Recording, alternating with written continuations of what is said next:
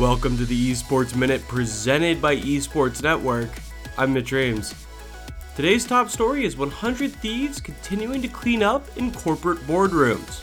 The young esports organization founded by former Call of Duty pro Nadeshot has quickly become one of the rising stars in esports companies.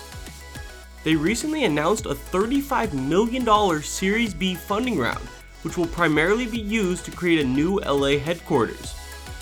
This new facility will include a storefront to sell 100 Thieves apparel.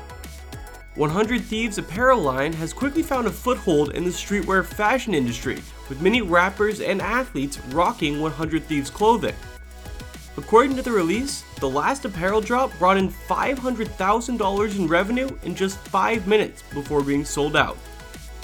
Back in October, 100 Thieves led a Series A funding round which included Drake and his agent Scooter Braun.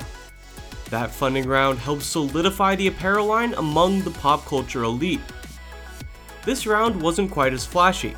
It was led by Artist Capital Management, but also included an investment from a company whose parent company is the controlling shareholder of Louis Vuitton. One other notable name on the ownership group for 100 Thieves is Cleveland Cavaliers owner and Quicken Loans chairman Dan Gilbert. That's all for this Esports Minute. Be sure to tune back in tomorrow as I preview a conversation with Ubisoft about their new title, which could make for an interesting esport.